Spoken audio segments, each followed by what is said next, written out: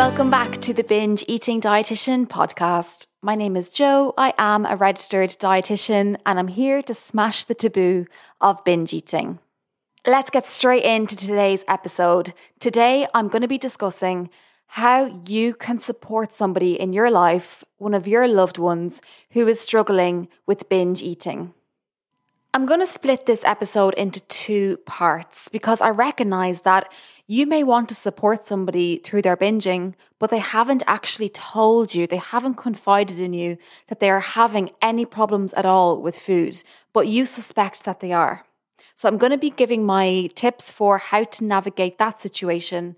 And then I'm going to offer how you can help to support somebody who is struggling with binging when they have confided in you, when they have told you that they are struggling with their relationship with food and with binge eating. Just want to begin with my usual disclaimer. Please don't take any healthcare advice from this podcast. It is for education and entertainment purposes only. Always seek the individualized support from your doctor or your nurse. All right, let's get cracking. So the first part of this podcast is going to be for when you're trying to support a loved one, but they haven't actually told you, they haven't confided in you that they're having any kind of problems with food or their relationship with the food or indeed binge eating. Before I get into my tips, we have to acknowledge what a tricky situation this is. It's not easy to support somebody through any eating disorder, whether that be binge eating or anorexia or bulimia. It doesn't matter. It's not easy. It's important that you have a ton of compassion for yourself right now and you do whatever it takes to keep your own mental and physical well-being in good check. Unfortunately, there is no best way to support somebody through an eating disorder, but what I have done today is compile the tips that I use when I'm guiding my clients through supporting their loved ones with eating disorders. All right, let's get into 3 tips to support somebody who you suspect is struggling with binge eating, but they haven't confirmed it yet. They haven't told you that they're having this problem, but you suspect that it is so. The first thing that I suggest that you do is avoid, for as much as you can, for the most part, any kind of conversations regarding weight, shape, body, food, and even appearance in general. If your loved one is struggling with their relationship with food and with binging, they are likely hyper aware of how they look and how their body might be changing with this disordered eating behavior. Even if you have engaged in these kind of conversations in the past where you would talk about your own weight, maybe you have gained weight and you would openly discuss that with your loved one, or you might talk about your food and how you're trying to eat healthy this week or you're trying to cut back on this and that. Even if you have engaged in those conversations in the past and you don't think it has caused any trouble, you're right, it probably hasn't caused any trouble. But now that you suspect that they are engaging in some kind of disordered eating behavior, now is the time to pull back on those conversations. And why is that? For lots of reasons. But firstly, for your loved one who is struggling, food and weight and shape and body and appearance is in their mind so much. They're hyper focused on those subjects right now. So you talking about them as well is only going to add fuel to the fire. Even if you're not talking about how they're eating or their body, but you're making comments about yourself and how you think that you're eating unhealthy so that you need to make sure that you have a good week of eating this week. By saying that about yourself, you're inadvertently making a judgment about them as well, because not only are you judging how your eating has been, but you're also judging how they eat as well, because they're struggling with binge eating, right? Or you suspect that they are. So their diet isn't going to be a quote unquote healthy diet right now. Your loved one feels overwhelmed by food right now, so they need a space in the world where they feel safe and they know that they can escape these overwhelming thoughts that they have about food. They need somewhere to take their mind off it. And as a loved one, that is where your role is. My second tip for you is don't try to out them. Don't try to get them to admit to you the problems that they're having. Please don't make a big deal about food going missing from the fridge or wrappers building up in the bin. Struggling with binge eating is one of the most intimate and personal problems that one can have. And even though you are worried about them, and I totally validate that you as a loved one are really concerned for their well-being, take it from me, it's not going to be helpful if you confront them and if you suggest some element of blame for why food has gone missing from the fridge or the cupboards, or why there are empty wrappers building up in the bin. It is not up to you to get them to tell you about their binge eating. That is not your job. So resist the temptation to use the evidence of the empty wrappers to ask them, how did these get here? Did you eat all the food? That is likely going to result in a very defensive response. As much as you can, let them come to you with their problems. Don't try and force it out of them. Tip number 3 to help somebody who you suspect is binging, even if they haven't told you yet, is make sure they know that you are a trustworthy place to come with any kind of problems they are experiencing. Be a friend, and be a loyal friend, be a true friend. Even if they aren't a friend and they're a family member, let them know that you do value them, that you like being in their company, that you have fun with them, that they add something to your life as well. Focus on the fun. If it doesn't feel too forced, try to have a laugh as much as possible. As I said in tip 1, try to keep any conversation regarding body, weight, shape, or food. Try to not bring those conversations in, even if you're talking about other people. Even if it's celebrities or people off TV, try to not comment on how these people look. As I said in tip 1, the reasons for doing that is because your loved one is so overwhelmed with those thoughts of their own right now. They don't need any more. But also, by not talking about other people, by not gossiping about other people, it shows that you are trusted and you can be trusted with any kind of personal, intimate problems that they are having, such as binge eating. So if they do decide they want to talk to somebody about their problems, maybe they'll come to you because they know that you're not going to gossip about them to somebody else. So before I move on to the second part of today's episode, I'll just sum up what those 3 points were. So number 1 was don't comment on weight, shape, size, food, or bodies for the most part. Number 2 is remember it's not your job to out them. You don't have to get them to tell you about their binging. They need to decide that for themselves when the time is right for them. And number 3 is be a good friend, be a trustworthy and loyal friend, and that will open up an avenue for them to come and speak to you when the time is right for them. All right, so moving on to my advice for when somebody has confided in you, they have trusted you with this really personal problem that they're having. How do you navigate that? Here are my 3 pieces of advice. First up is directly ask them, how can I support you in this? And take note of the wording of that question. I've worded it in an open question format. How can I support you? It's very different from, can I support you? Which is going to warrant a yes or no answer. And knowing how humble most people who struggle with binge eating are, they are going to say, no, don't worry, there's nothing you can do to help me right now, but thanks anyway.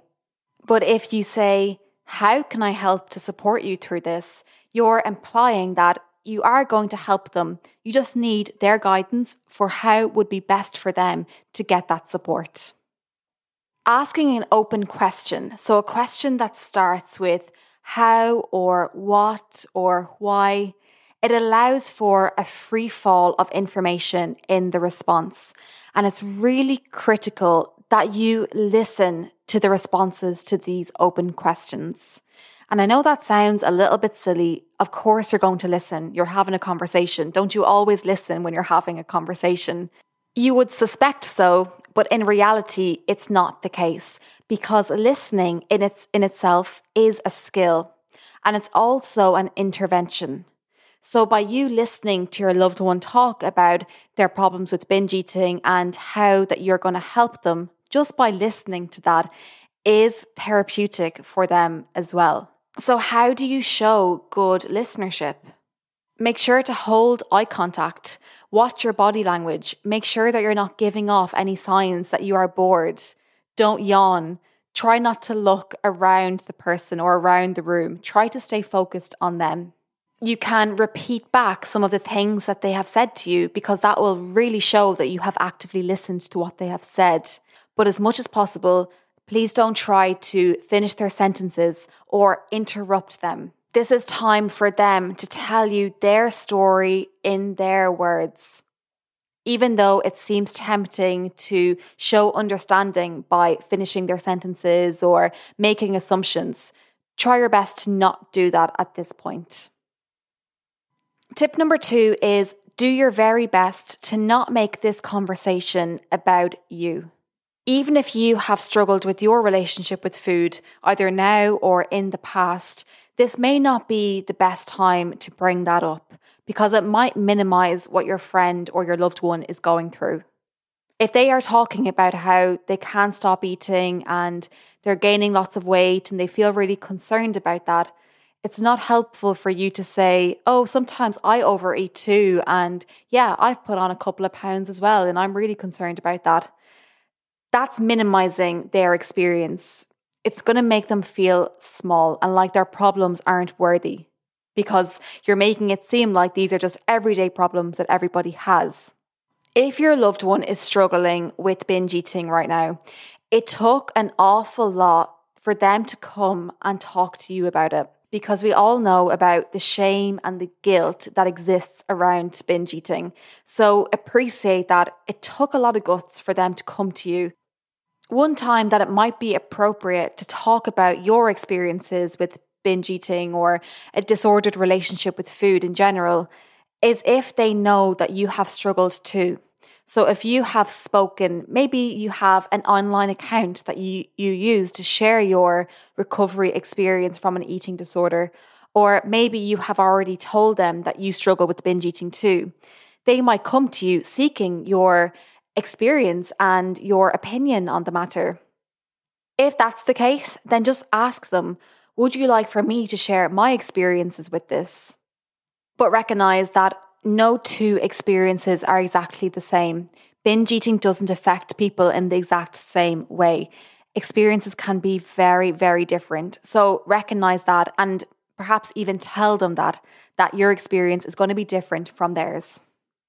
And tip number 3 is to let them know that there are resources available to help with binge eating, even if it's just podcasts like this or Instagram accounts that are pro-recovery from binge eating or self-help books. There is help available. Ask them if they have considered going to their GP or their primary care physician to tell them about their struggles so they can be signposted to some resources in their community. If they're not ready for that though, that must be respected. So don't push them. And instead, maybe you can let them know about some resources online, such as the Beat Eating Disorders website or the National Eating Disorders website in the States.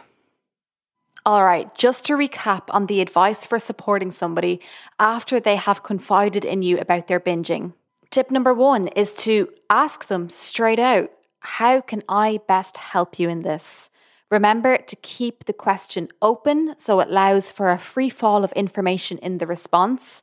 And remember your active listening. So stay engaged, watch your body language, don't yawn, and try your best to not interrupt and not finish their sentences. Tip number 2 is to remember this isn't a time to talk about your problems with your relationship with food, unless they explicitly ask for it. Remember, you don't want to make their problems seem small and make them seem like everyday problems that everybody has, because it took a lot of guts for them to come to you with the problem that they're having with binge eating. And tip number 3 is to encourage them to get help, but remember that you can't force them. So maybe pushing them towards some online resources, whether that's this podcast or Instagram pages or the eating disorders websites, then that is great.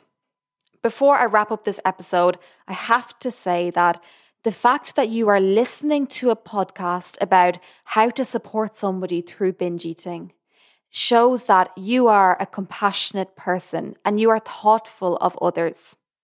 A big well done to you for taking such a strong interest in your loved one's relationship with food and binge eating.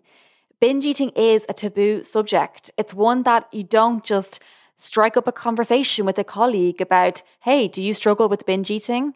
It's something that is always brushed under the carpet. Nobody wants to deal with it. So the fact that you are thinking about having a conversation with a loved one about their issues with food shows just how empathetic and compassionate that you are. All right, I am going to leave it there. Thank you so much for joining me for another episode. If you liked it, I'd be really grateful if you could leave me a rating on iTunes and come and say hi to me on Instagram. I'm at binge.eating.dietitian, or you can email me joe@antidietanswers.com. All right, I will see you in the next episode. If you are listening from Ireland or the UK, have you joined our Facebook group? It's called Anti-Diet and Intuitive Eating in Ireland and the UK. And myself and another nutritional professional, Niamh Orbinski, set it up because there are so many Facebook groups for intuitive eating, but most of them are based in other countries. So we wanted one that was specific to people living in the UK and Ireland. If you haven't checked it out yet, please do. Just search on Facebook, Anti-Diet and Intuitive Eating, Ireland and the UK. And once you are affiliated with one of those two countries, you'll be accepted.